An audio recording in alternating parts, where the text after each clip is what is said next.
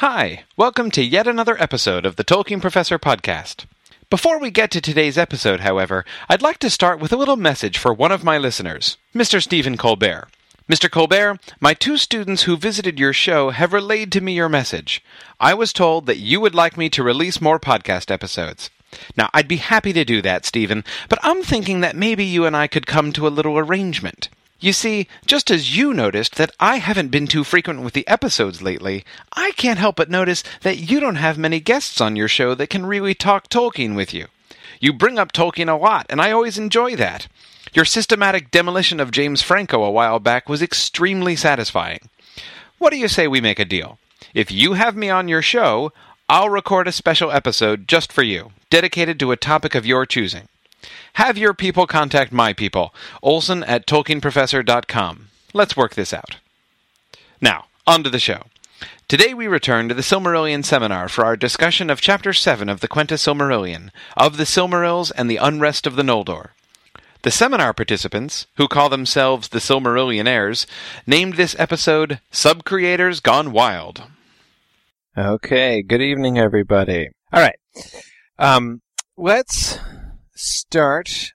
Mike, you had a simple question to start with, and I think that's you raise an issue which is a really important one to get clear, because this is something that's thrown around a lot. So go ahead. Yeah, well, the word thrall, I think, appears maybe 3 or 4 times in this chapter. Thrall, thralls, and thraldom.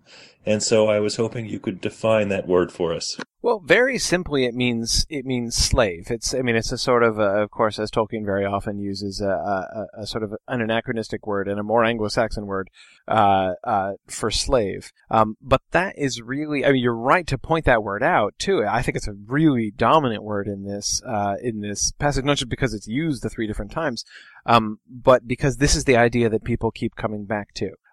We see it in, of course, the lies that are being sown among the Noldor, that they feel like they are being held, instead of being the welcome guests of the Valar, in fact, they're being held in thrall by the Valar. They've been made into slaves. But of course, also the way in which they themselves are actually being enslaved by their own pride and their own wills, and this, of course, is especially true of Feanor. And I believe the last time the word is used is when it's used of Feanor, is that the Silmarils hold him in thrall. So that, I think, is a really important sort of developing idea over the course of this chapter. So yeah, I think that's a really important thing, and we can see how Tolkien is kind of playing on that concept, and I think some really interesting ways. Let's see, and Matt, you also had a sort of a general kind of nomenclature question. Okay. Yeah. So Matt's question was define the halls of awaiting. We get the reference to halls of awaiting here on the first chapter, the first page of the chapter. Sorry. Where is it? Oh, it's on this page. Sentence of the second full paragraph. Thank you. Excellent. There it is. Talking about the making of the Silmarils, but not until the end, when Feanor shall return, who perished ere the sun was made, and sits now in the halls of awaiting, and comes no more among his kin. Not until the sun passes and the moon falls shall it be known of what substance they were made. The halls of awaiting are the halls of Mandos. So this is where the spirits of dead elves go. Without their bodies having perished, they can, Tolkien says in some places, suggests that they can sort of generate new bodies for themselves later on, but this is where their spirits go. What happens to them there? Is there some kind of purging process? Is this like elven purgatory? But the halls of awaiting is the term used, and that's kind of an interesting term. But anyway, this is where they go. This is also presumably where the spirit of Miriel, Feanor's mom, is. Which, as we discussed last week, leads to the awkwardness of the second wife. But anyway, so yes, that's what the halls of awaiting are. And actually, I might as well jump ahead to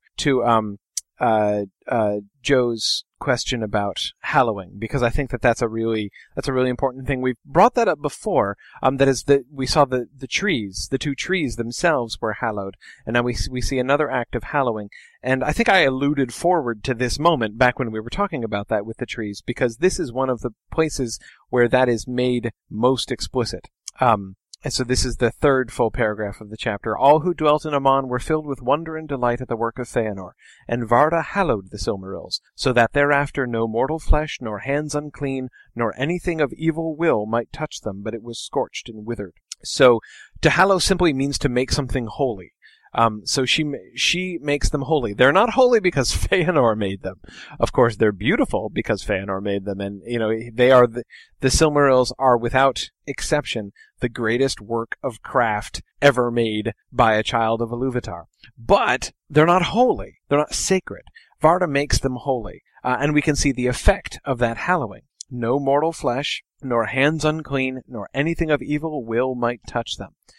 They are, and this is, which is continually tied up with the concept of holiness. Certainly, when holiness is described in the Bible, is this sense of separation, of sort of cleanness. I think cleanness. I think of the way that word is used in the Middle Ages. The poem, which is really a lovely poem, written by the author, the anonymous author of the Middle English poem Sir Gawain and the Green Knight. That poem is one of 4 poems in that manuscript, all seemingly written by the same author. And one of his poems is called Cleanness, and it's exactly about this kind of hallowing. Now there he's talking primarily about the soul and repentance and making yourself clean. But anyway, so we see that by being made hallowed, by hallowing them, Varda makes them react to uncleanness. And not just the substance of uncleanness, that is, things like mortal flesh, and hands unclean, but anything of evil will. So there's this like the intention of the hand that holds it, is also sort of judged by the Silmarils, or rather reacts or responds to the Silmarils. So that's, I think a big deal, there. And as I say, the clearest illustration we get of hallowing, I think anywhere. Okay, so let's see. Going back up to our list here. Jason, why don't you go ahead? You wanted to talk about Feanor and Melkor? Sure. There's a scene at the end of the chapter where Melkor comes to see Feanor, and they have the conversation, and Melkor alludes to the Silmarils to try to persuade Feanor to leave with him. And there's the statement that says, his cunning overreached his aim, his words touched too deep and awoke a fire more fierce than he designed. And Feanor looked upon Melkor with eyes that burned through his fair semblance and pierced the cloaks of his mind, perceiving there his fierce lust for the Silmarils. And it's kind of silly, but every time I read this, I get this kind of image of Superman X-ray vision that Feanor has. But there's, I'm wondering if there's a special significance of Tolkien using that language that makes it seem like a physical act, that Feanor's eyes are actually piercing through the appearance that Melkor has set up. And it seems like there's more there than just, oh, he was a smart guy and he figured out what Melkor was really doing. I was wondering if you had any thoughts on that. Yeah, I'm not sure how much of an explanation I can give exactly, other than to say that this sounds to me like a thing like something that we've seen before, but kind of operating on a different level. That is, I kind of think back to the discussions we had back in the Ainulindalë and a couple times thereafter about the sort of intrinsically metaphorical language that the book is using, describing the Ainur and what they're doing, and we can't figure out, we can't really conceptualize it, and so we're just given a way to understand it that would make sense to us. And here, I sort of wonder if this isn't a similar kind of thing. That is, it isn't, I don't think we're actually being asked to imagine that there is some kind of, as you say, Superman is, I wasn't thinking exactly of Superman, but of something like that. I mean, you almost imagine, sharp rays of light coming out of Feanor's eyes, and I mean, that's the kind of language used. And there are other places where, that quality is described in somebody, like the keenness of their gaze. This is something that Tolkien will comment on in other places. But I think again, that seems to me kind of metaphorical. It's not, just as you say, he was intelligent and could put things together. There is something penetrating about his gaze, about his insight, about his investigation of things. When he sees things, he can see through things. But not literally. I mean, not brick walls. what his gaze is piercing through here and burning through, is the cloaks of Melkor's mind, his own deception. So in a sense, you can say, well, this is just insight or something. But again, this language is too persistent. There is clearly some quality that Tolkien is trying to evoke here, which is more than just he was smart. And I think that, this quality of being able to perceive, this quality of perceptiveness, and, you think about it, I mean, it's not hard to see a pretty broad theme developing, or rather, at least a pretty persistent motif through a lot of Tolkien's writings with this interest in the gaze. I mean, of course, there's the Eye of Sauron that we're going to have, and all of the discussion of that before it tends to get kind of over-literalized in people's mind who just watch the movies too much. That is the whole gaze and identity between Sauron and the Eye. But anyway, the Eye of Sauron and his gaze is something that's really emphasized. But even, other people, Denethor has a really penetrating gaze. Gandalf has a really penetrating gaze at times. Maeglin is going to have a really penetrating gaze. So we will see that kind of thing happening quite a bit. And so I think that we can see there is this quality, not just of intelligence, but of this kind of perceptiveness, this ability to dig down below things through all obstacles that are sort of raised up, and to see the truth, to see what is really at the bottom of things. And that is clearly what Feanor has, and what he's sort of employing at this moment when he is seeing through Melkor. Mike, go ahead. Before we leave this paragraph behind, what I really found interesting was that in this confrontation, Feanor slams the door shut on the conversation by saying that Melkor is a jail crow of Mandos. And I flipped back to, I picked up my copy of Lord of the Rings on the Two Towers, page 566, where Theoden slams the door shut on Saruman and says, "I'll have peace with you when you're hanging from a gallows for the sport of your own crows." And I just like the fact that the crow reference is there in both cases, and it's used to really slam the conversation to a stop. Yeah, it is really interesting. I mean, that barb that Feanor throws at Melkor is a really interesting one, and I think that there are a couple different ways that we could understand it. Begone, thou jail crow of Mandos. Does he mean, by calling him the jail crow of Mandos, is he taunting him for being in Mandos's prison, which he was, and calling him, it's basically saying you are an escaped thrall yourself. Like, you are the thrall of the Valar, and you're kind of out on leave, but, you are no more than that. Or is he even possibly suggesting, and here I think this is where that language from Theoden, Mike, as you point out, exactly I was recalling too, because you see when he uses the crow metaphor, when Theoden uses the crow metaphor, he says, when you hang at a gibbet for the sport of your own crows, right? So there the crows are his servants, and of course we see Saruman's crows in the Fellowship of the Ring, but so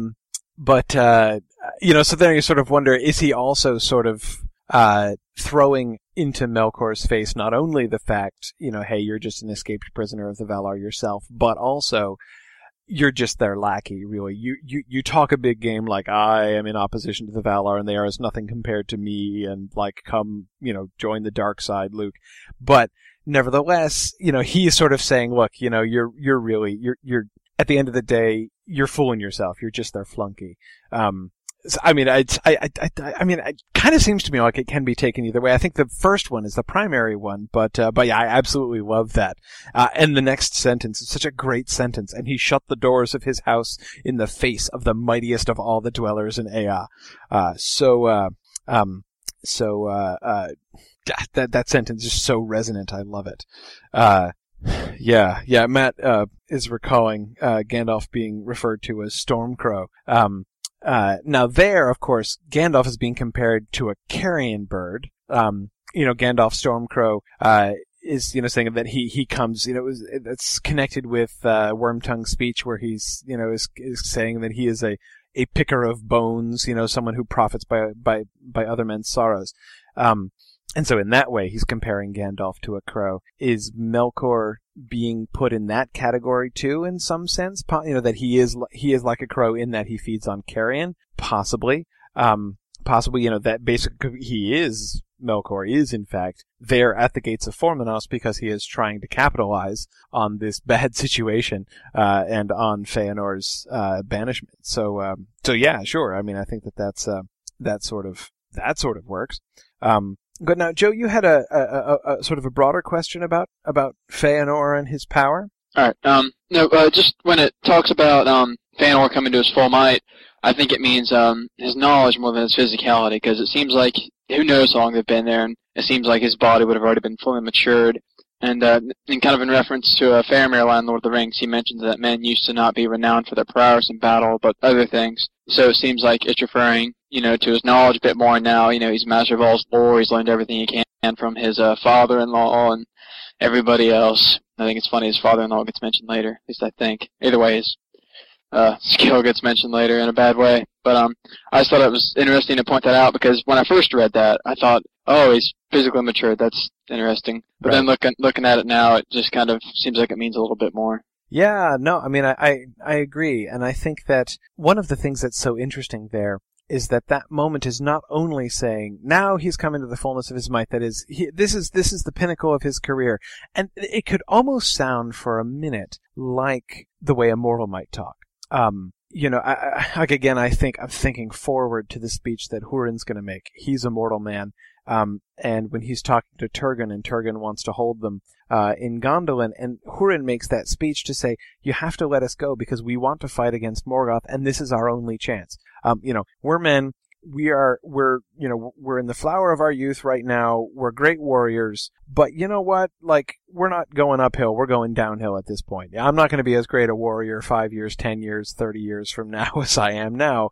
Let me take advantage of the pinnacle of my strength and ability. Well, I can. And so it's kind of tempting, potentially, to sort of take that way and say, okay, now Feanor is at his peak, and so this is the moment where he's going to make the Silmarils. But he's not mortal, and that's not necessarily how it would work with him. That line is, as much as anything else, it seems to me, foreshadowing. He is going to go downhill, sharply downhill, but not due to the process of aging and natural development. In fact, what we will see in the next chapter, I think it's the next chapter, or it might be the chapter after that, the Valar are going to be saddened by the waste of Feanor, that, what he could have accomplished had he not gone down this road, and had he not sort of undertaken his own precipitous decline. Yes, the Silmarils are the greatest works of art ever, and they're the greatest thing that Feanor ever accomplished. Would they have been the greatest ever had he stayed on the right path? Would he actually have created greater things later on? I think it's not impossible. Yeah, Joe, go ahead. I was going to say, do you think his name may have doomed him to that sooner, though? I mean, the spirit of fire, do you think the fire in him would have consumed him to where maybe he just would have put too much in? Like, is it possible he could put too much in too soon? Or do you think he could have somehow just gotten past that and continued to grow? Maybe if the bad things wouldn't have happened, maybe he never would have. Yeah, no, I mean, that too's a really good question, because with Feanor, I mean, of course, the reaction I'm tempted to have really strongly is to say, well, okay, no, yes, he's the spirit of fire, but that's not necessarily a bad thing. Yes, he sort of misapplies it and goes wrong. But that's, of course, true of everybody, just as Melkor wasn't bad in the beginning and Sauron isn't bad in the beginning, but they misapply the very great and significant power that they have. So Feanor is made the greatest and the strongest and the best and excellent, but it's not like that predestines him necessarily to going bad. That fire is necessarily a bad thing. It could have been, it should have been used for good purposes. But at the same time, the one kind of hesitation I have in just simply saying that and leaving it is the fact that from the beginning, like from his birth, from his conception even, we see there is this excess about Feanor. I mean, like the way that he brings about the death of his mom. It is, from the beginning, Feanor is a lot. Feanor is great. But there is this sense that seems inescapable from the moment of his birth or before, that he's too much. And one wonders, and that does kind of lead me to wonder, is it actually possible? is it actually possible for him not to go bad? Was he actually predestined for it? I think it's possible to make an argument for that. Go ahead, Joe. I was going to say, it's almost like he's above the bliss index, like he's just otherworldly in that sense in his spirit to where not even the elves can handle it. Yeah, exactly. And I mean, it's, I would resist making a statement so broad and categorical as to say something like, so in Tolkien's world we see, like, anyone who, like, if you are great above a certain threshold, like, you're pretty much destined to fall. That doesn't seem quite right. But then again, we see a heck of a lot of examples of that. Almost everybody who is the greatest of almost any category falls. That's just a pattern. That's just a trend. The danger is clearly there, and the greater the person is, the greater the danger. Now, of course, we do have very great ones who don't fall, like Manwë and Aule, who comes really, really close but doesn't, and almost. So, we can't just say, like, there's obviously a law, but it's interesting. I mean, I think that you can, again, I wouldn't say definitely predestined, but that it's enough to qualify me and want to say, I'm not 100% comfortable saying that it's just, he could have been fine, he would have been fine had he not for some reason decided to screw up. Mike, you had a question about Feanor's redness? Yeah, I'm kind of tuned into color, I guess. A couple of chapters back, we talked about how Tolkien described the world as exclusively green until the trees arrived, and then we started getting yellow and silver and some other colors. And I wanted to know if any other character or object had yet been described in the book as red, excluding, fire imagery, because it seems like, or I read it to be, that this is the first character who's going to be associated with the color red. He's made these helmets with plumes of red. And then, if that's true, what is Tolkien saying with this arrival of this character who's associated with the color red? I have no idea what to say to that. That's a really interesting observation. I'd never noticed that before. That is, Feanor as being the first one to be connected with the color red. I don't know what to do. Go ahead. For me, it gets even more interesting, because when I reread Plumes of Red, in one sense, clearly plumes are, it's an object on top of a helmet, but plumes of red is always how a writer describes blood in the water. And so for me, it worked on two levels. It was fantastic. Yeah, well, I mean, two of the most obvious, I guess, associations with red are blood and fire, right? Both of which are obviously very relevant to Feanor. If anything else, I think we can see, as we see quite frequently in this chapter, another piece of foreshadowing, right? Red should be Feanor's color because, he's about to go out and shed a lot of blood. A lot of blood he's going to be responsible for. And, of course, it's not just the significance of blood in the sense that lots of people are going to be killed, but also sort of the other weight of blood in the sense of it's not just blood that's going to be shed, it's the kinslaying. It's going to be the blood of his blood that's going to be shed. So that's a big deal. And then, of course, the betrayal. I mean, so there's lots of bad stuff that's going to happen, all of which, the red foreshadowing there. And, of course, as you say, the flames, the red plumes on top of the helmets, and the idea of Feanor as the spirit of fire. And we can see this is the chapter in which Fingolfin gives the turn, that sort of negative turn to his name. He clearly has an idea of what it means that, this guy, Cúrú Finwë, is called the spirit of fire, and he does not consider it a compliment, right? Who is called the spirit of fire all too truly. And he clearly does not mean anything good by that. That's interesting. Mike, I had a student in my Tolkien class last spring, who for his final paper, he wanted to do this whole investigation of color. Like, he had done all of this work, like looking at all of the different references to like almost every major color that there was. It was really impressive work. In the end, he had a really hard time bringing it together, to make something that would like be not book length and that would be organized and things. But he was really interested in kind of tracing these things down. And I think there's no question that there do seem to be associations. And when you can sort of look at patterns in the way in which, sort of the moments and the kinds of situations in which Tolkien, it invokes certain colors. But yeah, I'd say, blood and fire is where I would go with the redness here. But that's good. That's really interesting. I'd never thought about that ever before in my life. So I think that's definitely a cool thing. John, you had a couple Silmaril points that you wanted to talk about. We've been spending a lot of time on Feanor. It's about time we turned ourselves to the Silmarils here. Indeed. Of all the main objects of power we see in Tolkien's universe, besides the Rings of Power, of course, the Silmarils take great precedent, especially in this book, of course, the Silmarillion. Yeah. But a few questions came to mind, of course, concerning their origins, and thought whether Tolkien drew some other mythological concepts which you knew of. And also, concerning their actual creation, I think there might be a connection in the substance in which they were created to perhaps the Palantiri. Now, we know that the Palantirs, or Palantiri, I should say, were made of a glass-like substance, and yet was so hard that it cannot be destroyed by any great heat. Now, this is also true of the Silmarils as well, because one ends up at, in the heart of the earth, in the bosom of the earth, where it's right. molten hot. Right. Another interesting point I wanted to bring up before we went on, and I believe Elizabeth brought up this point earlier in the chat as well. What does Tolkien mean specifically by the unlocking of the Silmarils? Whether the Silmarils are alive themselves and their shells are beings almost of a fleshly house, almost. And then finally, Feanor's part in the unlocking of the Silmarils at the end of days. I'm sure that's a mouthful to handle, but Yeah.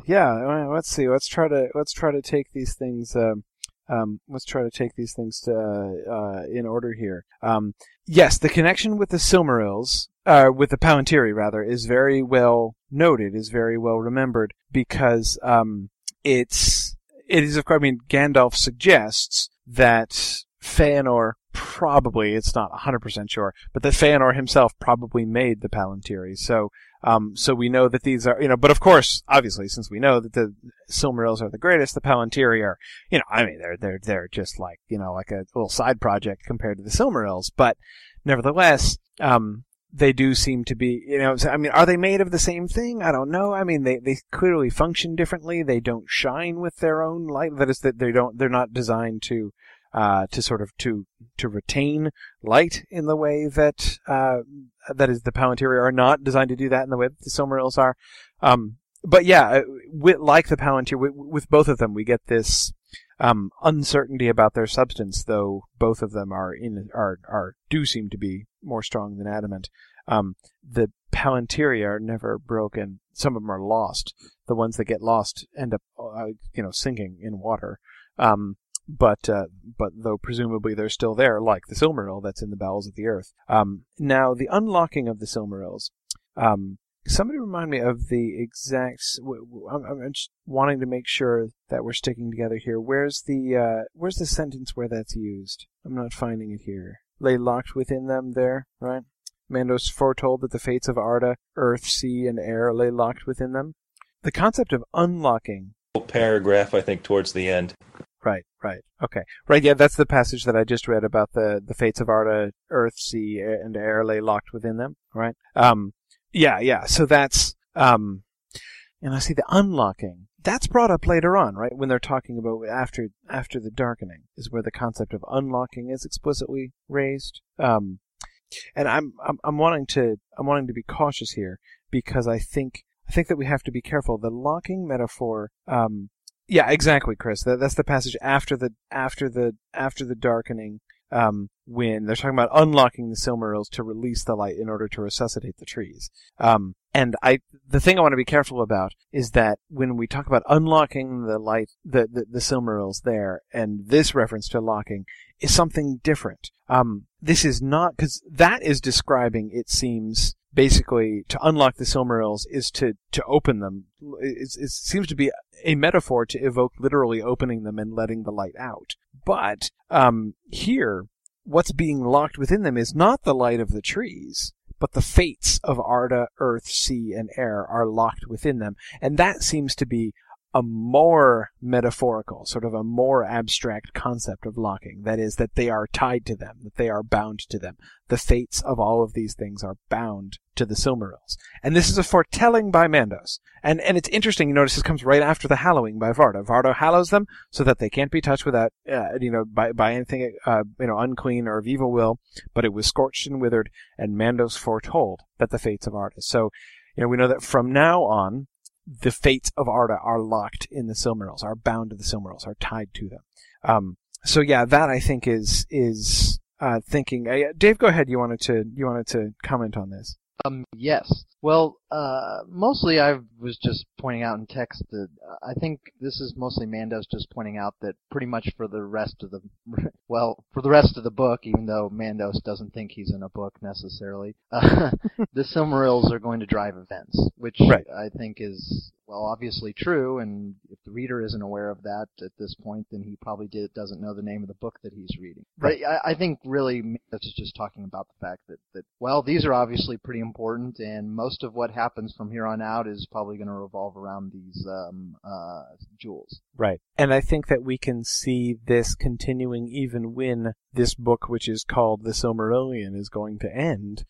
Remember Frodo and Sam on the stairs of Cirith Ungol, when Sam realizes that they're still in the same story, right? He's remembering the story of Beren and Luthien and how they got the Silmaril from Morgoth's crown. And then he looks up at the star and is like, hey, oh yeah, that star, that's the Silmaril. Oh, hey, we have the light from that Silmaril here in the glass that Galadriel gave to you, Frodo. And this, what the thing that prompts Sam to say, bless me, we're in the same tale still. Right? So we see, there is a sense in which the Silmarils are going to continue being bound up with all things. And I think also there's another metaphorical, sort of, this is now we're sort of layers of metaphor piled on top of one another, but a way in which, the Silmarils are not just themselves causally involved in so many of these events, which they are, but also that they are like the perfect metaphor. They are like the embodiment of one of the biggest trends that we will see in the whole book. One of the things that we've already sort of raised earlier on, definitely when we were talking about Aule, the whole problem of loving too well the work of your own hands. And we've been discussing with Aule, with Melkor, this continual problem of being a maker and getting drawn into loving the product of your own mind and your own hands, either too much and or in the wrong way. The Silmarils are like the perfect, best, ultimate, both illustration of that and kind of, little embodiment and metaphor of that. And so I think also in that sense we can see, yes, this is why there's a conflict over Arda. This is what Morgoth's, he's not quite yet Morgoth. Soon he will become Morgoth. Melkor, his desire for the Silmarils is almost inevitable because it is his lust for the Silmarils works like, ooh, hey, I can do an English teacher thing. It works like Synecdoche with his love for all of creation, the part standing for the whole, right? It is an image of that bigger thing. And it's the same motivation. It's the same thing. He lusts for them the same reason that he wanted creatures, the same reason that he wanted light. Exactly as Chris has just pointed out in the text, exactly what I was just thinking. He desires light for the beginning and wants to possess it for himself. Of course, he lusts for the Silmarils. Yeah. I mean, I think that's a pretty clear trend. Dave, did you have something else you wanted to add to that? Yes. It's kind of a segue onto something slightly different that Laura and I were discussing. The sentence that really jumped out at us was the one about yet that crystal was to the Silmarils, but as is the body to the children of Luvatar, the house of its inner fire that is within it and yet in all parts of it and is its life.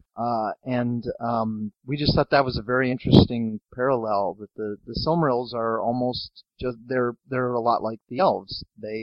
Their bodies, or they are jewels, they're crystals, but their crystals are sort of not their true being. Their true being is this inner fire. The same way that's true of the elves. Their bodies are not the sum of their being either. Right. Yeah, and you know what else it's like? It's also like Ea with the secret fire burning in the middle, right? Yeah, I mean, we can see that same pattern all the way through. And again, this is why, and I don't want to keep using the word metaphor, because they're not just a metaphor. They're also like a representation. They're also an example. They're also an illustration. They are, I don't know. The Silmarils are like the quintessence of all of these things, all of like the entirety of creation and mortal desires and all of these. I mean, all of these things get sort of bound up and end up orbiting the Silmarils. And I think that this is why it kind of makes sense. It makes sense that this book is called The Silmarillion. On one level, I remember the first time, okay, I was about to say the first time I read this. I should correct myself and say the first time I successfully completed The Silmarillion. I honestly was a little bit puzzled by that. That is, by the title and by the significance of the Silmarils. My response to it at first was, well, okay, I get the fact that these gems are awesome. Okay, that gems are pretty and that these are the prettiest gems that ever were. But come on, get over it, people. I mean, they're gems, all right? I mean, like, why is everybody, like, turning the world upside down for these, fancy, bright, shiny things? And I just basically, I was just kind of deaf to that. I just really didn't get it. But again, the more you look at it and the more you think about it, I mean, it is like, why are the elves loved and desirable? Why are, it's like the Silmarils have all of these things all tied in together. And really work. So again, not just as a metaphor, but as really sort of the perfect illustration of almost everything that drives almost everybody, both in positive and negative ways.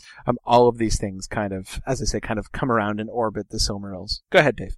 Ultimately, in a way, I have the same reluctance you do to use the word metaphor, but I'm going to do it anyway because I can't think of any other way to describe it. But ultimately, maybe the sort of everyone's desire for the Silmarils is that sort of in that way the Silmarils serve as a metaphor for life and maybe even eternal life or immortality, or vitality or the secret fire, I guess. But right. But really, ultimately, this battle over these particular jewels maybe is really just a struggle over life. And so, I hate to say metaphor, but we were discussing the text. A lot of us had the same reaction too. The first time I read this, I was wondering, why is everyone fighting over these stupid jewels? I didn't find them nearly as interesting as the ring, as artifacts. Mm-hmm. But with subsequent readings and just with illuminating comments people mentioned tonight, you start to realize that they aren't mere artifacts, that there's something more to them about this, and that maybe people actually aren't fighting over the jewels themselves, but what's inside them or what they're really about. Right. Yeah, no, I mean, and I think that's, and they work in so many different ways. And also, for the record, metaphor is okay. I'm comfortable using the word metaphor. I just don't want to overuse it, and I don't want to use it sloppily. I think when we were talking about metaphor before, that is talking about the way in which, for instance, the entire idea of the music and the way the music of the Ainur is described, and we were talking about that as ultimately being a kind of metaphor. It's not designed to be sort of a literal physical description of what was going on. None of them have physical bodies, and so we're given a metaphorical description in order to help us understand. That's one of the things that metaphors can do. So there are many ways in which we can see metaphors like that operating. The problem of overusing the concept of metaphor attached to the Silmarils is that you can begin to make it sound like they don't really exist for themselves. Like they are merely a metaphor. Like when we refer to the Silmarils and everybody fighting over the Silmarils, we're not actually thinking of these three radiant gems. Instead, we're just thinking of the concepts to which this idea of Silmaril points. And that I think we need to really resist. They are not merely a literary device which points us towards these ideas. They are things in the story which exemplify and embody these ideas, and also do direct us to these thoughts and point us in these directions. But I think that's and we can't forget that the Silmarils are wonderful. I mean, they are great. They're not bad. And they are the greatest works of art ever, and that is a really, really good thing. That's why they're hallowed. That's. Yeah, I mean, there are not many things that we will see be hallowed. And we've seen two so far, and both of them very significant, the trees and the Silmarils, which preserve the light of the trees. So that's definitely important. Joe, go ahead. Right, mine kind of goes back to Feanor briefly. When you mentioned, like Ea and the Fire Within and just everything, the entirety, it made me think of Predestination and things like that. And I thought of maybe, it seems like there's both in the work of Tolkien. There's predestination, there's free will. Maybe Fëanor was given his fire because, the Silmarils are meant to come around, but then the free choice thing comes around. Okay, now what's he going to do with it? What's going to happen from it? What are people going to do? Are they going to make the right choice, the wrong choice? Just you talking about that entirety of everything made me draw that connection, as in the two things being there at once. Yeah, no, I think so. I mean, I think we definitely can see that operating with the Silmarils. I mean, it's one of the cool things about the Silmarils, and it is like the more you think about it, the cooler it gets. That so many things come back to them, and they are such a great illustration and such a great example of so many different things. I think of the phrase that keeps running through my head is the phrase that Tolkien used in one of his early letters, when he alludes to these stories, the Silmaril stories that he has begun writing.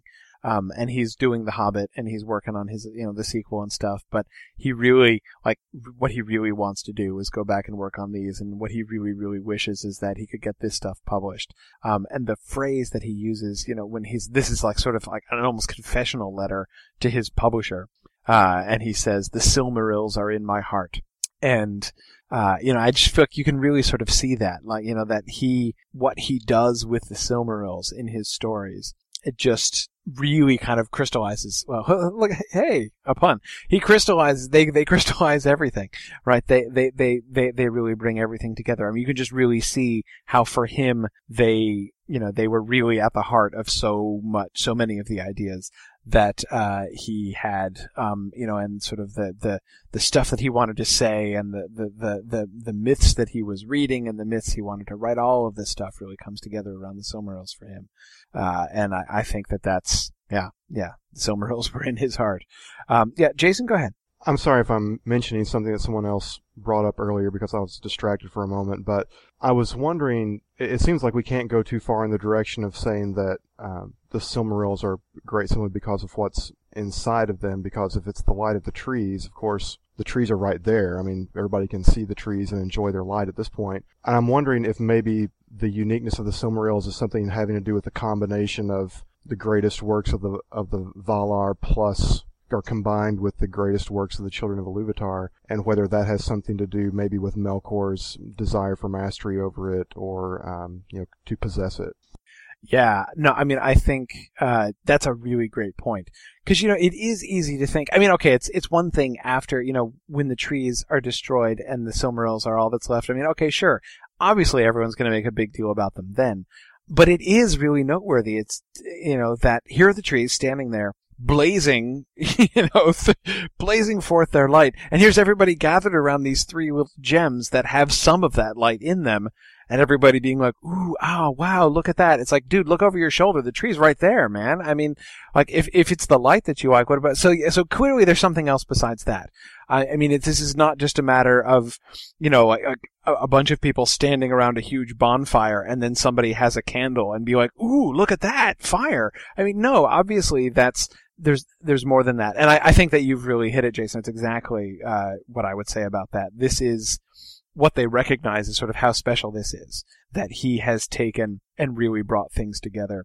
As you say, it's one of the greatest, certainly, the greatest work of Yavanna, period, one of the greatest works of all of the Valar, and also one of the most sacred. I mean, with the connection to light, and we've looked before at the connection between light and Iluvatar.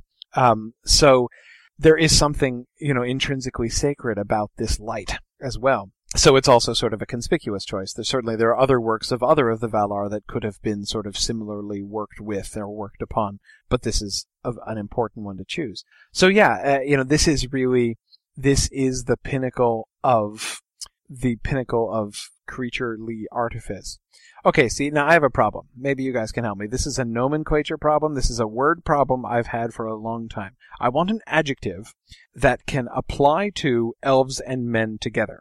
I keep wanting to say mortal, but of course I feel I always stop myself when I want to say mortal, because somebody's going to pop up and say, yeah, but the elves are not mortal, so you can't. And it's like, but what I want is an adjective to describe that set of people who are not the Ainur.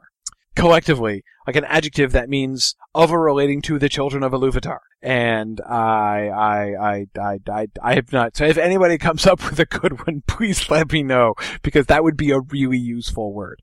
Anyway, the greatest of the works of that kind of person and the greatest of the works of the Valar. So yeah, I think that that's exactly what we see here. They realize they're in the presence of what is going to be really the greatest act of subcreation ever.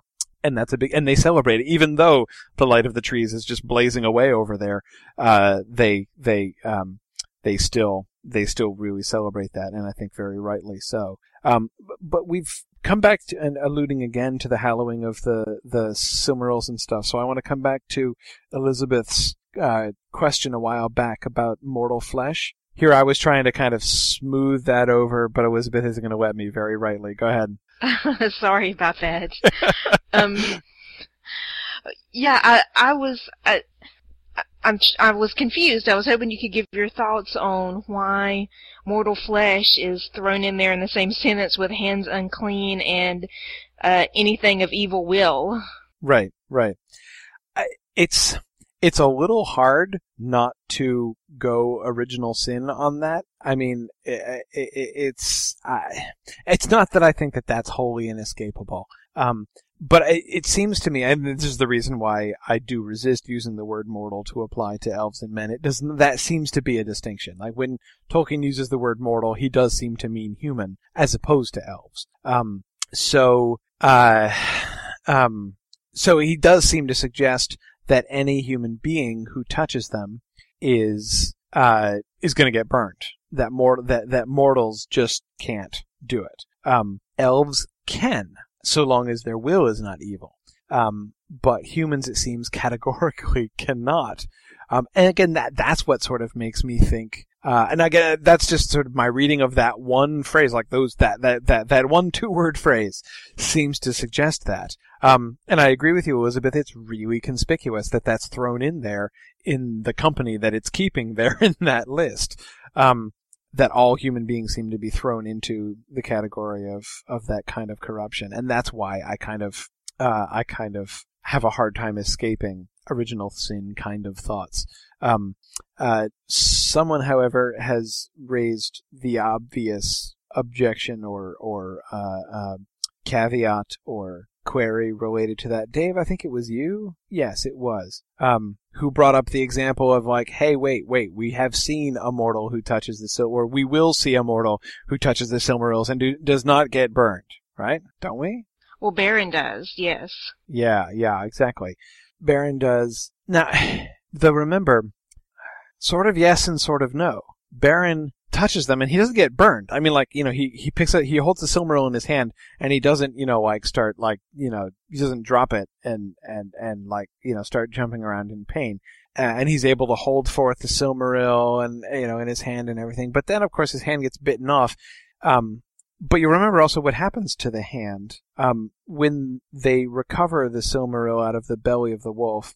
And I have to say, as a side note, apologies to, any of you who don't know this work really well, and of course to the people who are listening to the recordings, for whom we are so frequently indulging in, massive spoilers of what's going to happen later on. I apologize, but I don't see how we can totally avoid that. But anyway, when the Silmaril is recovered out of the belly of the wolf, his hand is still going to be kept whole. But then when they take the Silmaril, his hand dissolves away. So, his hand, I don't know. I mean, we can come back and look at that more when we get there and we read the description and everything. But it's not even, to me, it's not 100% obvious that the flesh of Beren, which does touch the Silmaril, it seems a little conspicuous that it's the hand that gets bitten off that touches the Silmaril. And then when he comes back, I guess he touches it. Does he ever touch it? Does just Luthien touch it? I don't know.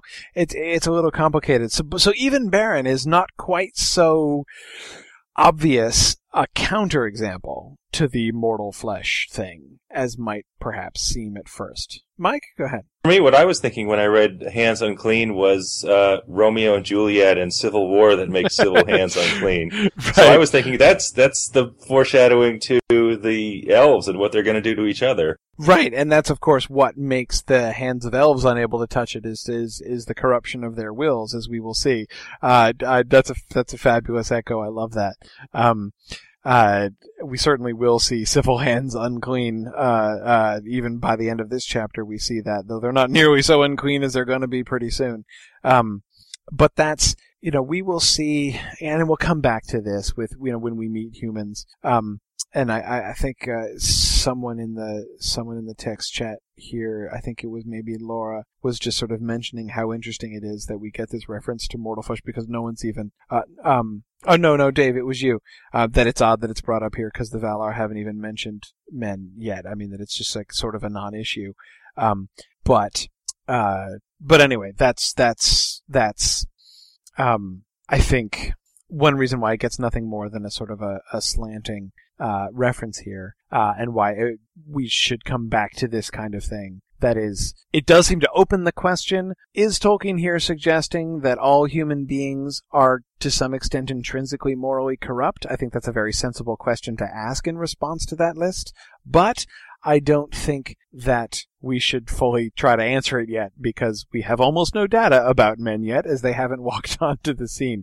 Chris, go ahead. Recognize Beren may be a special case, so maybe my theory may not hold water in light of him. But I was wondering, because of the nature of men, that we're aging and we're decaying in a way as we age and get older, the nature of our bodies can't hold up to touching something that's hallowed like that. Again, Beren has a special destiny, so maybe he's just an exception. Mm-hmm. But I just wondered what you thought about that. About Beren being an exception because he has a special destiny? Well, actually, put Beren aside. Just the idea of that maybe that mortal hands or mortal flesh can't touch the Silmarils because of the nature of men, that they're not, that their bodies can't hold up to it, like they can't live in Valinor without aging real quickly. That this is right. Right, yeah, that it affects them in the same way as you say, being in Valinor does. Yeah, maybe. I mean, the problem there is that that's included in this list of essentially, that's included just in this list of people who are going to get burned if they touch the Silmarils, which would therefore then seem to be a different thing from that, because we certainly will see the Silmarils having that effect. On people, that is, being like that sort of the concentrated Valinor experience brought to mortals. But so yeah, I mean, I think that's definitely operative. But that doesn't seem to be what the hallowing here really is sort of primarily pointing to. But yeah. Let's see, John, you had something about the Silmarils in the End of Days. Let's see, are you able to get to the audio, John? There you go. Yes, I was just curious about Feanor's part at the end of the world concerning the Silmarils. I was wondering because I found, of course, some versions, believe it or not, in audio of the history of Middle-earth. I finally hunted those down. Good. Of course, David and Laura can confess that I have been badgering them in the past through emails. But anyway, I've been looking for these audio adaptations. They're not all that great, but there are a few which are shining gems like the Silmarils. Right. And I haven't found so far a good, final, clear-cut version of Feanor's role at the End of Days concerning the Silmarils. And, I mean, well, of course we see that finally he yields the light over to regrow the two trees. I believe that might be in the shaping of Middle-earth. But beyond Volume 5, The Lost Road, no one else has created any adaptation, which right. I am aware of, sadly. Right. So, right.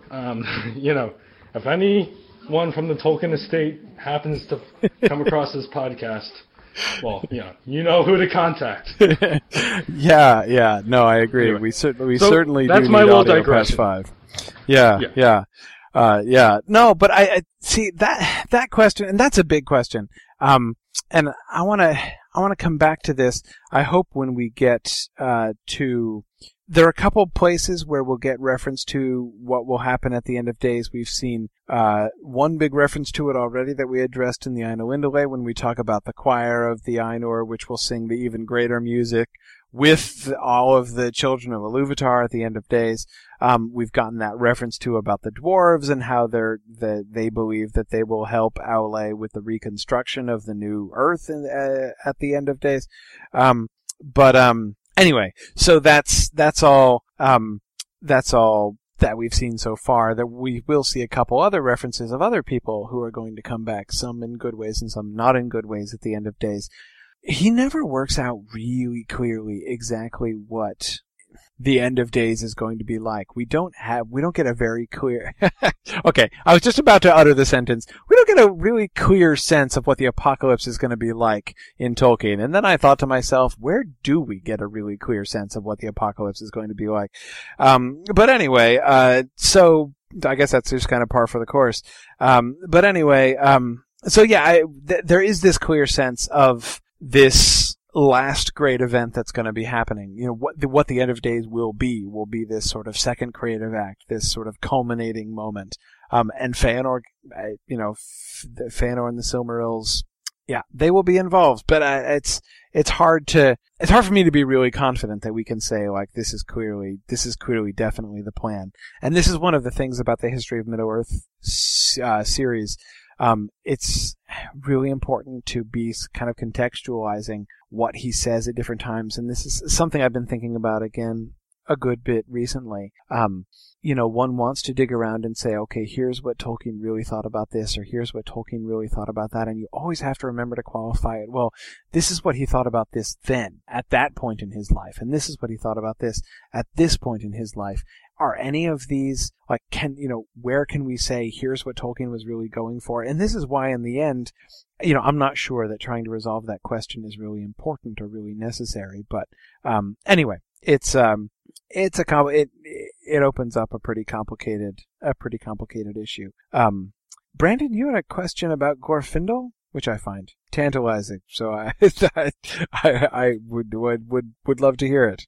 Yeah, I guess my question was just in the Lord of the Rings, it's Glorfindel is referred to. I think it's kind of like a hierarchical language that you don't find in most works of literature. Like, I think wisdom sat on his brow instead of on his brow sat wisdom. Right. A reverse order of words like that. If you could just comment on that and how that kind of goes throughout the whole Silmarillion. It's filled with that kind of hierarchy of language. With the way that he inverts the language order and things? Yeah, that kind of thing, yeah. Yeah. Well, I mean, one of the things, and I think it's important to notice, I mean, I'm glad you pointed it out, like the little discussion we had about Tolkien's style and the effect of Tolkien's style last week, I'm glad you raised this again, because again, of course, the style is one of the things which is sort of the, an overriding issue always through the Silmarillion, but I think not only is his style something, is sort of the formalized and archaic style of the Silmarillion at times, something which sort of needs to be surmounted by modern readers. That seems to be how people mostly think about it. But I think it's not just something that needs to be surmounted. It's also not even just something that can be enjoyed for itself, that is as a curious thing, like, this strange, unusual and archaic style. You can come to, you can kind of acquire a taste for it and, come to enjoy it for itself and its own sort of unusual beauty. But there's more to it than that too. There's a difference between saying wisdom sat on his brow and on his brow sat wisdom. One is more sort of unusual and archaic than the other. But also it changes the emphasis. And I think Tolkien was especially fond of this because, remember he was an Anglo-Saxon scholar and he really loved Anglo-Saxon literature. English used to be an inflected language. English used to be a language what that means is, English used to be one of those languages like Latin and Greek, and most of the other Germanic languages still, which have endings of the words which tell you what the function of that word is in the sentence. Whereas now modern English is not an inflected language, which means we determine the role of words by the order in the sentence. So adjectives and nouns have to be, in a particular order, or else if you change the order, it totally changes the meaning of the sentence. You can't just take two sentences, swap the object and the subject, into different places without changing anything else, and then, you've changed the meaning of the sentence when you say that. The man bit the dog is a very different sentence from the dog bit the man. You can't just switch it around. Whereas in Anglo-Saxon you could, because the dog bit, in the sentence the dog bit the man, dog would be in the nominative case and man would be in the accusative case, and no matter where they were in the sentence, you'd be able to tell them apart, probably. But you can still mess with it. Like he does. You can still mess with word order. You can still mess with how things are presented. And when you do, and by doing that, because what you can do in an inflected language is, since you have those endings and you have the freedom to change things around, you can choose what you want to present first, where you want your emphasis to be, how do you want to start your sentence, how do you want to end your sentence, and you can therefore highlight different words by where you place them in the sentence. Just think about those two examples. Wisdom sat on his brow, and on his brow sat wisdom. Well, in the first one, wisdom is what is emphasized. That's a sentence about wisdom. The second one is a sentence about his brow, right? That's really, I think anyway, where the emphasis lies. And I think that there are a lot of places where we can hear that, where we can hear Tolkien exploiting those kinds of conventions in his language. So I would encourage you, when you come across sentences in the Silmarillion where you're tempted to say, like, wow, that was really tortured. Like, why have we bent over backwards here to, sort of switch around the thing? Like, there's a much simpler way to say that. Well, yeah, there probably is. But if you said it in that simpler way, you'd be saying something a little bit different. And therefore to look at the way in which he is using this style. And I'm not saying that that's the only thing that he's doing, but it does often have that function. So I think that's an important thing to think about. Yeah. This has been Style Moment. And now back to the content discussion. Or Mike, you wanted to add something? Leave Style Moment behind. Let's extend it a little bit more. I was just going to say, the two sentences, bitterly did the Noldor atone for the folly, and then a page later, bitterly did Matan rue the day when he taught to the husband. The fact that two sentences a page apart, starting with the word bitterly, that's style, that's word choice, and that's hammering home the bitterness of the mistakes that everyone who had encountered Fëanor is now regretting. Yes, bitterly. Yeah, that's a great example. Bitterly did Matan rue the day when he did this. Again, you think about what's the effect of the change there. Now, starting a sentence with an adverb is a kind of thing that we do in modern English. Quickly, I ran down the hall. We do that kind of thing, but this is different than that, right? Bitterly did Matan rue the day. The straightforward, the simple way of saying that in modern English would be Matan bitterly rued the day. But see, that really subordinates the adverb. That's a sentence about Matan, and what he's doing is rueing, and how he's rueing is bitterly. So it's like, I don't know, I would put it third in the emphasis. And also, as you say, bitterly did the Noldor atone for their folly, the same pattern.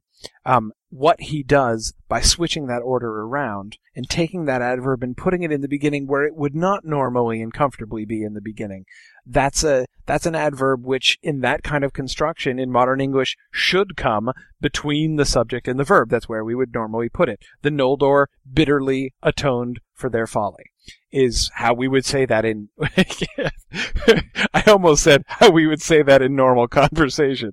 If you ever catch yourself saying the Noldor bitterly atoned for their folly in normal conversation, then I want to be a part of your normal conversations more often, I think. But anyway, the point is that's where we would put it normally. But again, by doing this, he really lays the emphasis on the bitterness, right? That becomes a sentence about bitterness, even more than it is a sentence about the Noldor or atoning or their folly. Those things are all still there, but he really lands on the bitterly. And Mike, as you say, especially the second time, that exact same construction comes around with that exact same word. We get the sort of double or treble emphasis on bitterly there. Yes. Oh, Brandon, great example. Yes, the pain and the anger of the pain. Right. That's, that is a fantastic example. Yes. Okay. Thank you, Mike, for extending style moment. I think that was good. That was fun. And something I definitely want to do as we go along, because again, I think so often the style simply is just like an obstacle to be overcome, and it can be, but if you can really embrace it and really kind of get into it, it opens up so many more things. It gives you a set of cues, which if you're sort of ready to interpret them, sorry. See, this is why the other chat window is sometimes a problem, because I will sometimes catch out of the corner of my eye something someone has said there, and then it's hard for me not to laugh in the middle of my sentence. And I hear, of course, I'm laughing at Elizabeth's pledge to try to use that sentence about the Noldor in conversation at work tomorrow. Yes, we'll do that. That'll be everybody's project for tomorrow, and everyone will be looking at us strangely. Anyway, okay. Now we shall move on from style moment. Let's see. Next, let's see. Chris, I think you wanted to comment on Finway's parenting. Oh wait, we've lost Chris, haven't we? I just noticed that I'm calling on Chris and he's not even there. Okay, never mind. Anybody else want to talk about Finway's parenting in the absence of Chris? In Chris's stead? Sure, Matt, go ahead. Uh-oh. Matt's gone too. Oh dear. Oh. Matt is coming back into the house. Yeah, exactly. I agree, Dave. Seems like a series of horrible things are happening to people who want to talk about this. All right, Matt, you want to give it a shot? Yeah, I actually had written some, Chris had some good points to make, but I'd written some notes on that. Finway almost seems to be a classic enabler, and seems to have some hero worship of his own son. And, I also seem to detect, this might be a stretch, but I detected some parallels with the biblical story of Jacob and Esau with, Feanor and his brother. What was his brother's name again? Fingolfin? Fingolfin, that's right. That's right. Yeah. And, I'm sure Chris had much more elaborate and profound points, but I was going to chime in with that when he spoke on that. Yeah. No, I mean, I think that it's interesting. Yeah. And I agree. Jason had just pointed out, thinking about Jacob's sons, thinking about Joseph and his brothers, and sort of the privilege there. The passage I want to sort of recall, the passage from the previous chapter. And this is in the commentary on Finway's, fateful choice to marry a second time. Okay, and the sentence is, "In those unhappy things which later came to pass, and in which Feanor was the leader, many saw the effect of this breach within the house of Finway, judging that if Finway had endured his loss and been content with the fathering of his mighty son, the courses of Feanor would have been otherwise, and great evil might have been prevented. For the sorrow and the strife in the house of Finway is graven in the memory of the Noldorin elves." So the implication here is that whoever is saying this, and we're not told exactly who's. Many saw this effect, so we have this sort of vague plural of opinion here. But whoever it is who is holding this opinion, many people are suggesting, it seems, that if Finway had focused more on Feanor might have turned out better. And that seems to me kind of counterintuitive from the thing that compared to what you were saying before, Matt. That is, you're sort of the phrase that you used, Matt, was hero worship, which I think is a really interesting one. It does kind of sound like that. I mean, Finway seems to be just really in Feanor's orbit throughout this whole thing. But yet there's this earlier implication that, the problem is he's not focusing on Feanor enough. And that I find pretty interesting. Joe, what were you going to say about this? Alright, I was going to say, it seems like possibly since he lost his first wife, all he has left of her is Feanor, and this doesn't make his more attention, right? Really, but like since all he has left is him, he's trying to put his love for his first wife along with his love for Feanor all together into Feanor, and he's just grasping at him so much more because it's the one thing he has left of his first wife. Because I mean, he was extremely distraught at the loss of his wife, so it seems like he's kind of channeling that more towards him. That kind of follows along with why he followed him out of Valinor, the city they were in, because he would have lost that little bit he had left of his first wife. Yeah, I mean, I agree. It's hard not to be thinking about that, I think. And especially in here, again, I go back to what Jason was pointing out in the text. That makes it, even more a lot like the story of Joseph. The primary reason that Jacob favors Joseph so much over his other sons in the Genesis story is that the wife died. That is, Joseph's mother was dead, and so he's remembering her and favoring Joseph. Now, Dave, you wanted to add to the Finwë question? Sure. I don't know how much Tolkien would appreciate my connecting his stories to current events, especially controversial ones. But reading the passage where it has people speculating about, in the aftermath of things with the benefit of hindsight, maybe Finwë had just done a better job with Feanor, things had turned out better. I was thinking, in the aftermath of the horrible shooting in Arizona, that was one of the first things that started popping up on all the news pundits, that maybe somehow this was Jared Loughner's parents' fault, that they didn't do a good enough job with him, or they didn't get him the help he needed, they didn't stop him, they didn't know what was going on, all that kind of stuff. And I was just thinking that maybe this is just idle gossip. This was just sort of the peanut gallery elves standing around after Feanor's killed the Teleri and slashed and burned and gone across Middle-earth, and this is just a bunch of sort of elderly elves standing around saying, oh, pretty terrible, I always knew there was something wrong with that kid, and Finwë indulged him way too much. Yeah. So Yeah. I wonder if this is gossip. Yeah, I don't know. I mean, I think that's an interesting kind of reading. We're certainly, I certainly think to kind of approach that suggestion from the other direction, it certainly seems inappropriate to read that passage as clearly authoritative. It's definitely not authoritative. The question is just how good a guess is it, and how seriously are we to take it as a guess of what happened. I mean, what seems to me clearest about about the Finwë's role or lack of role in all of this is, I don't really know exactly how he was as a parent, but it seems like he's a pretty crappy king. I mean, yes, that's true. When Feanor and Fingolfin are standing there fighting and and there's this question of like, so who is really in charge here? I always want Finwë to stand up and say, well, I am, for crying out loud. Both of you shut up and go to your rooms. I mean, come on now. I mean, he is the king of all of them, when they're like, oh, whom shall you follow, this or that. Well, where's Finwë? Well, where Finwë is like, living in his little apartment attached to Feanor's house, up in Formenos. I mean, the way that he abdicates, sort of and he couches it as a kind of protest. As long as my son is exiled, I consider myself unkinged, right? I mean, you criticize my son, you criticize me.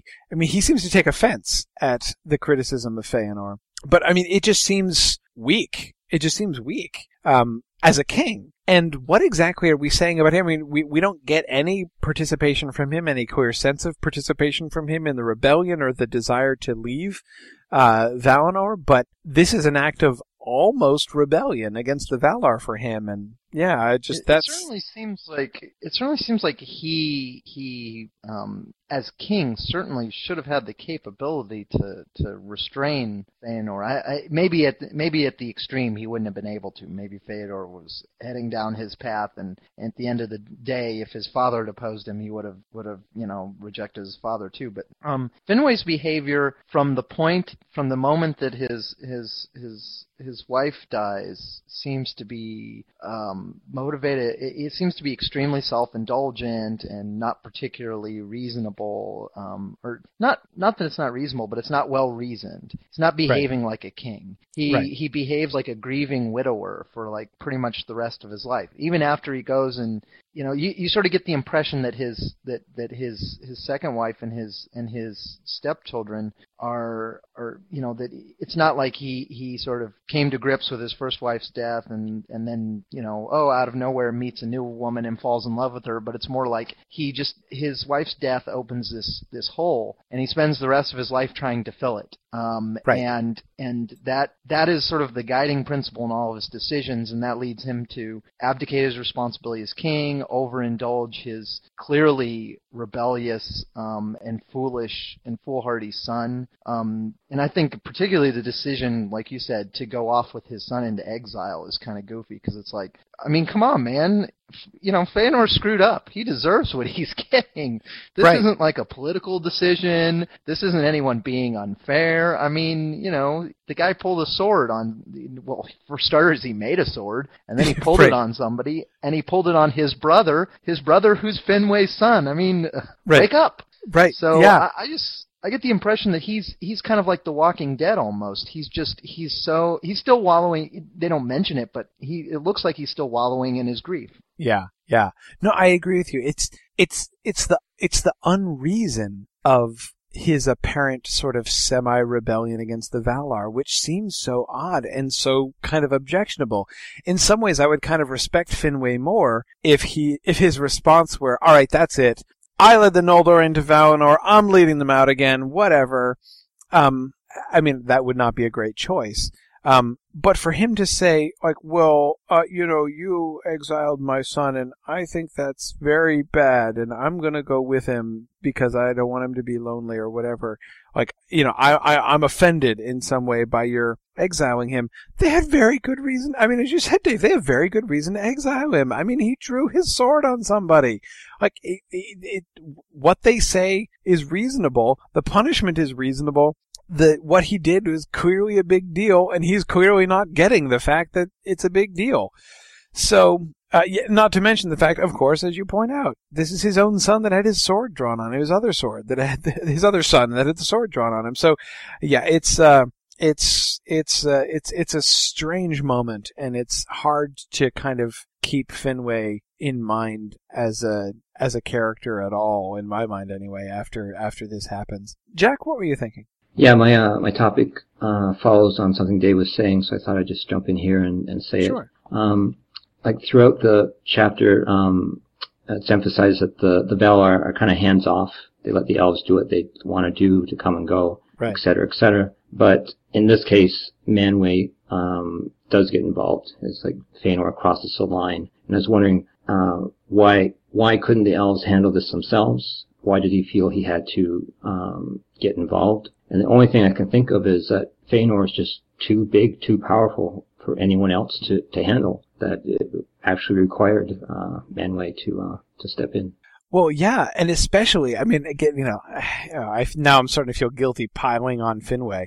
But it's, Finway is the one who should, right? Not only is he his king, he's also his father. Yes, true, Feanor is the greatest and biggest and best, and nobody else, I mean, if it were actually to come to conflict, nobody else can really compete with Feanor, not even his father. But Feanor does love him, as we're reminded later, and does respect him, and, it's not that I think necessarily that the Valar are saying here, all right, Finway, since you're not going to keep order in your house and in your kingdom, I guess we're going to have to intervene and do it for you. I don't think that we should see it as that direct a rebuke to them. But you're right, they don't want to jump on this. But at this point, I mean, they're like, okay, look, we can't let this go. Like, we were this close the first bloodshed we've had in Valinor. We've been working on this blessed realm thing for a while now, and it's been going fine. And it was almost blown over there, and we can't have that.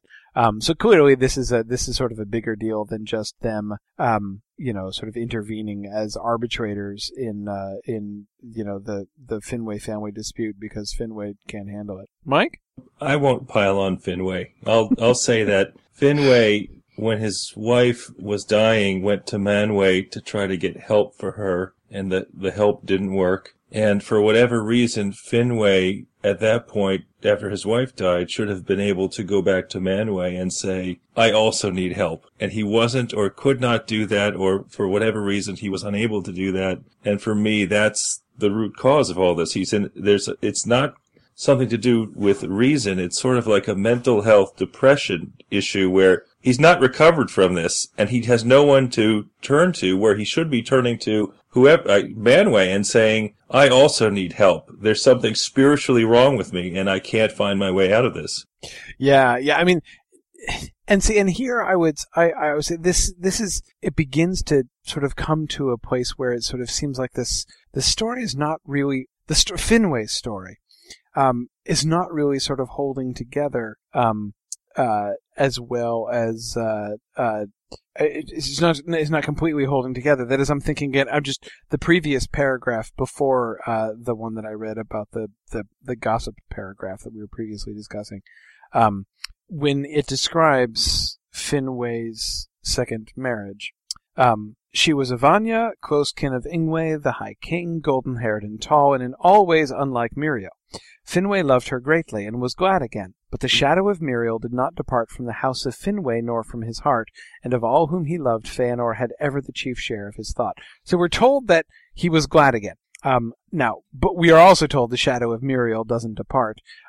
So we say, thinking of the language there of the Dave, I think you were saying that he's acting like a widower through the whole rest of his life, even though theoretically he is happily married to a wife who is, I guess, right there.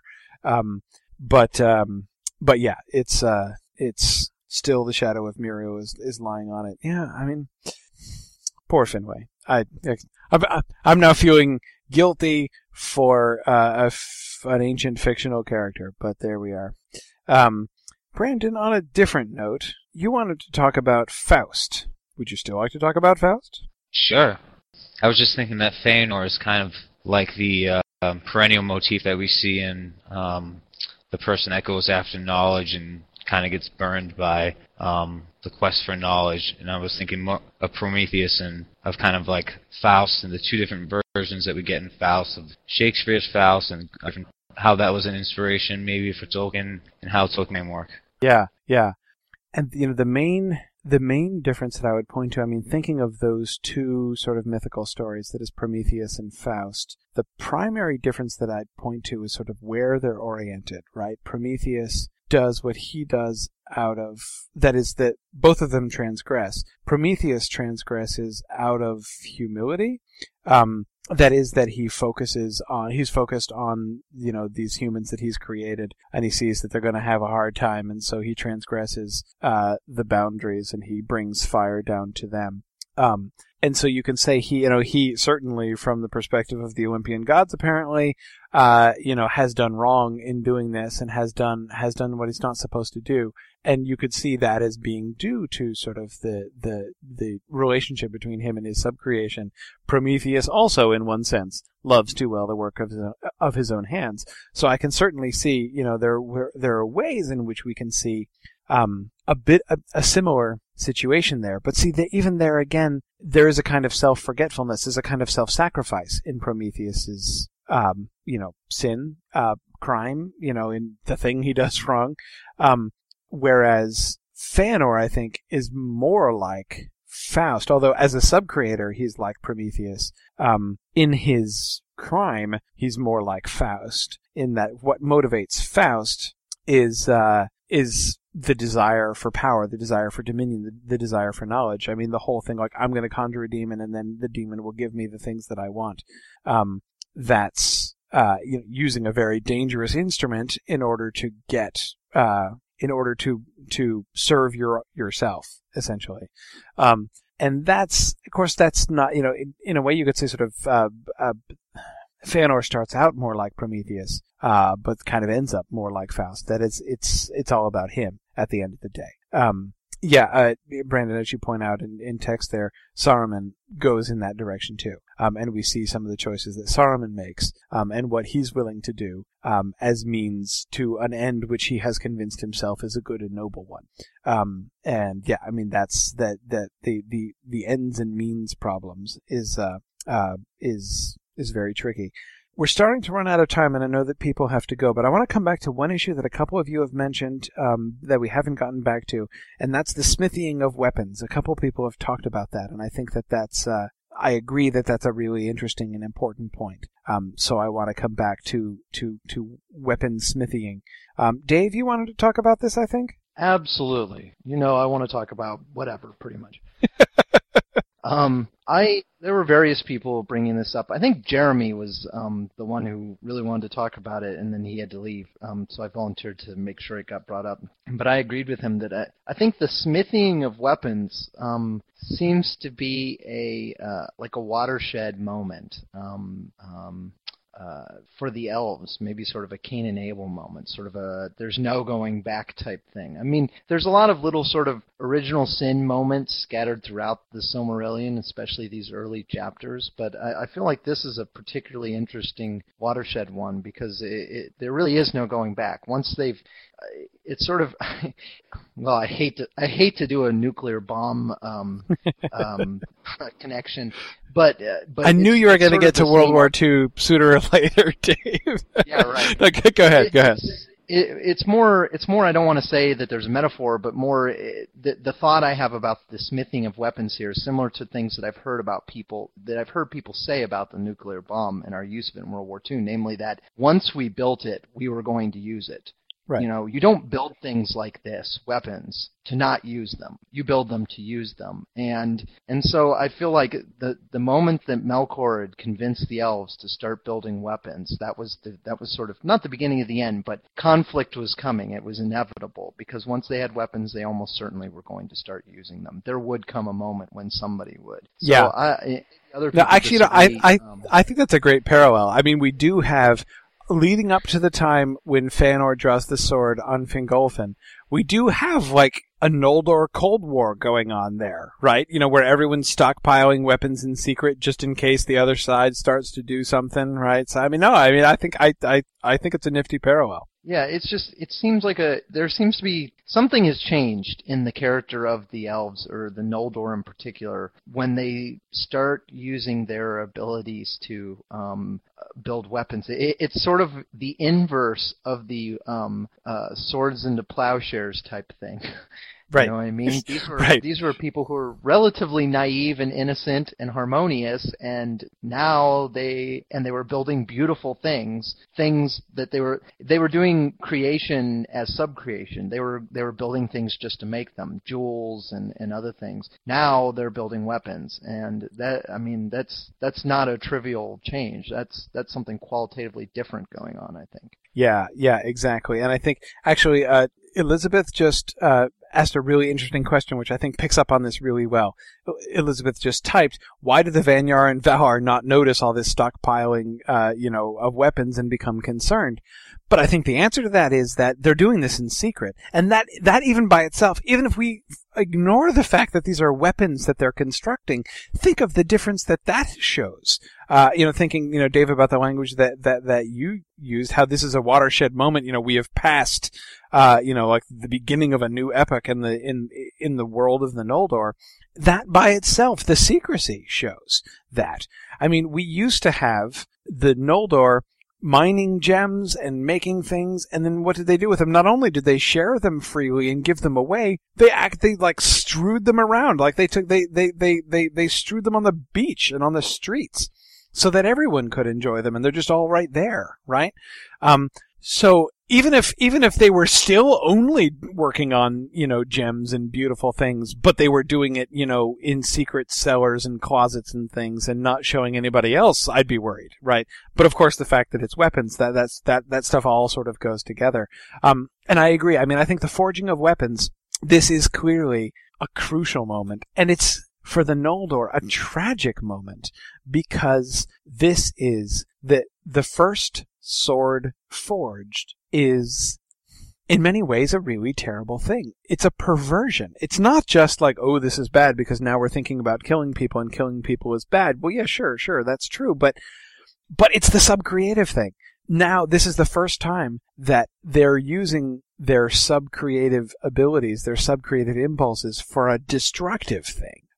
That's really bad. That's really bad.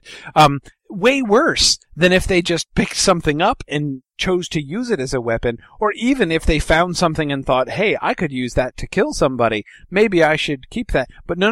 No, what they're doing is far worse than that. They're saying, let us apply our ingenuity. Let us use the gifts that Iluvatar has placed within us, the skills that we have developed through the teaching of Aule, and let's devote those things to forming weapons to kill people. That's horrible. That's horrible in a really profound way.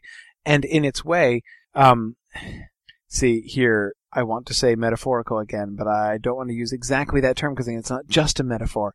It's illustrative of the nature of evil entirely. Like, you can draw a parallel to a Noldor, in his secret basement forge, forging a sword. Well, what that really looks like is Melkor off by himself, exploring the void, looking for the secret fire, taking his subcreative gifts, and deciding, I'm gonna introduce some discord into the music when we do the great music. So yeah, that's, I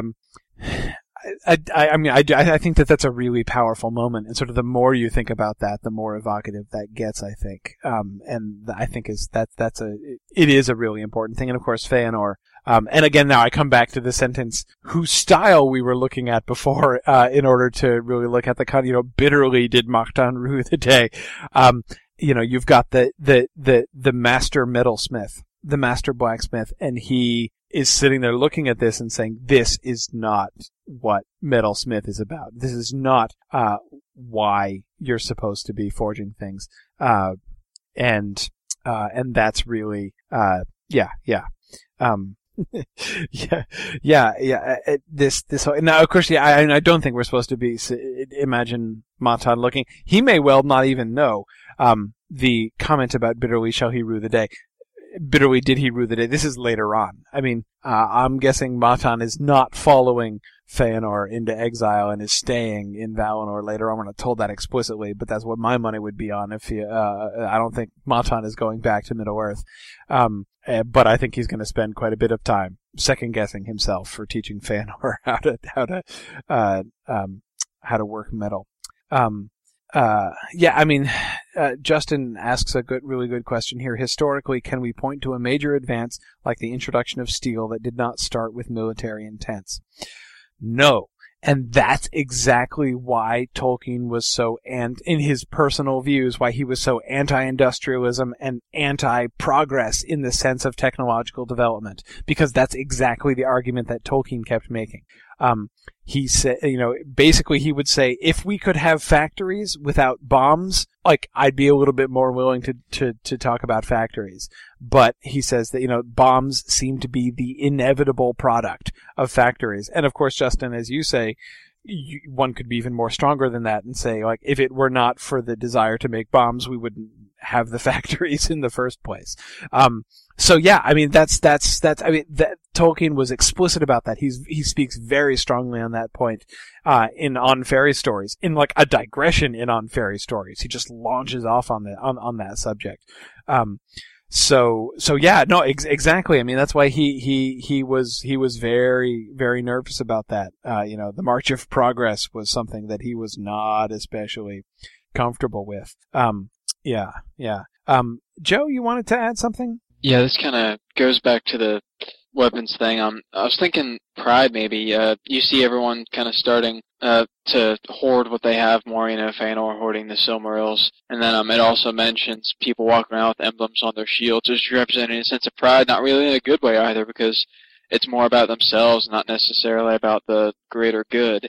So it just seems like, more concern with yourself, loving things more for yourself just leads to some really bad things. Yeah. Yeah, no, I agree. I mean, and I think that you can see how all of those things are kind of tied together, right? That you have their pride being shown in how they're separating themselves out. You have their pride being shown in how they are. I agree. I love that point that you just made, Joe, about their insignia, right? We didn't need insignia before. Why? I mean, hey, we were all Noldor, right? I mean, we don't need to be like, well, I'm this. I'm like, I'm in this gang and not in this gang. We don't have, we didn't have those kind of tensions before. We didn't need to identify ourselves that way, and now we do. And all of that is about, I'm separating myself from you. I am thinking of myself and not of you. And my focus is inward towards myself instead of outward towards you and towards others. I am now miles away from the point of view that would inspire me to make something beautiful and then just throw it out in the street, so that everybody could enjoy it. And then, of course, the ultimate, the final, the sort of capstone expression of that is, I'm gonna use my abilities to make a weapon, to make a thing whose only purpose is to kill people. I mean, that's, yeah, it's the natural, the final, well, not quite the final, but a very explicit sort of coming to fruition of these impulses of pride that have been building within them. Yeah. Mike, you wanted to add something? I love this passage, and I love the way that this is the big payoff for all of these themes that Tolkien's been building on. I love Melkor sees the lies are smoldering, then the montage of them building the weapons. Then Melkor is now kindling the lies even further, and the fire is growing higher. Then the character who is the spirit of fire enters the scene with his sword, sticks it in his brother's chest, and there's a screaming match. It comes to this really dramatic head, and then there's this terrific silence in the crowd, and then the Valar look down and they say, "Oh no, what has just happened?" I just love the coming together, the fire imagery, the brothers shouting at each other, and then the silence, and then the recognition of what has happened. I think is fantastic. Yeah, and then the Valar gotta have to go through and piece together the story and figure out who's responsible for this.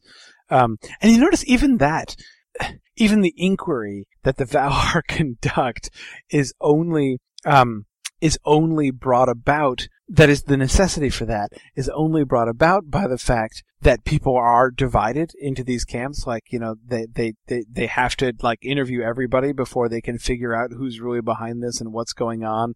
Yeah. Jason? We've been talking a lot about what this whole episode tells us about Feanor. I wonder if we could talk a little bit about Fingolfin and what it shows us about his character, the way his restraint in reacting to Feanor and his willingness to forgive him later. And of course, Fingolfin is later described as the most valiant of all the elves. And I think that this episode here shows us that he's maybe a notch or two above Feanor in his character. Yeah. No, I mean, I agree. For all of the very due criticism that we've been leveling at Feanor, and all of the harshing that we've done on Finwë, it is certainly important to give Fingolfin the credit he deserves. He shows the kind of strength which is really difficult. I mean, just the kind of restraint that he shows, I agree, as you say, is really remarkable.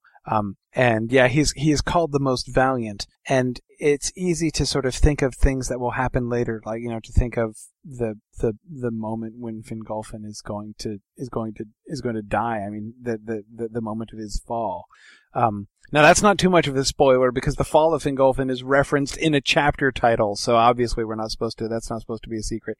But anyway, at the we might think of the fall of Fingolfin and him charging forth, and he's very valiant in that sense in his charging forward into battle. But I agree. I think we see the valor of Fingolfin just as much here in his restraint.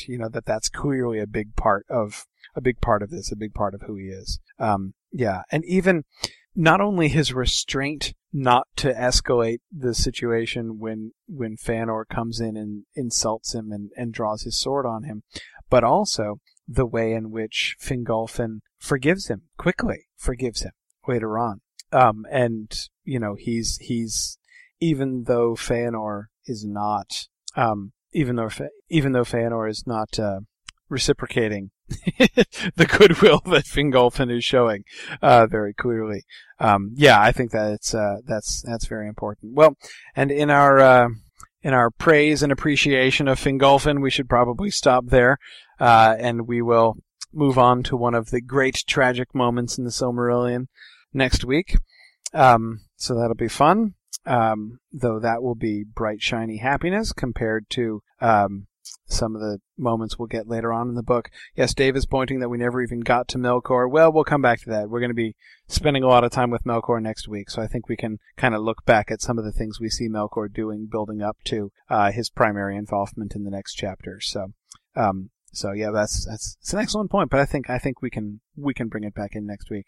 Anyway, thanks a lot, guys. That was a lot of fun. We'll see you next week. Okay. The end of this episode makes me want to give a somewhat ironic plug. After saying all those things about what a perversion of the subcreative impulse it is to turn one's hand to weaponsmithing, I'd now like to turn around and give a shout-out to the best weaponsmiths I know, Dave Delagardelle and Andy Davis, the artists who run the Mad Dwarf Workshop. First, I just wanted to say, Andy and Dave, I didn't mean you! Seriously, though, anyone who hasn't seen their website should. They forge some of the most beautiful handcrafted swords and knives I have ever seen in my life. It's funny, Andy and Dave are like the exact opposites of Feanor. Whereas he took an artistic and subcreative gift and turned it to the service of power through deadly weapons, Dave and Andy have taken deadly weapons and made them the vehicles of breathtaking artistry through their own subcreative gifts. Pretty cool, I say. So check out their site at maddwarfworkshop.com. That's all for now, and I look forward to hearing from you, Mr. Colbert. Thanks for listening, and Godspeed.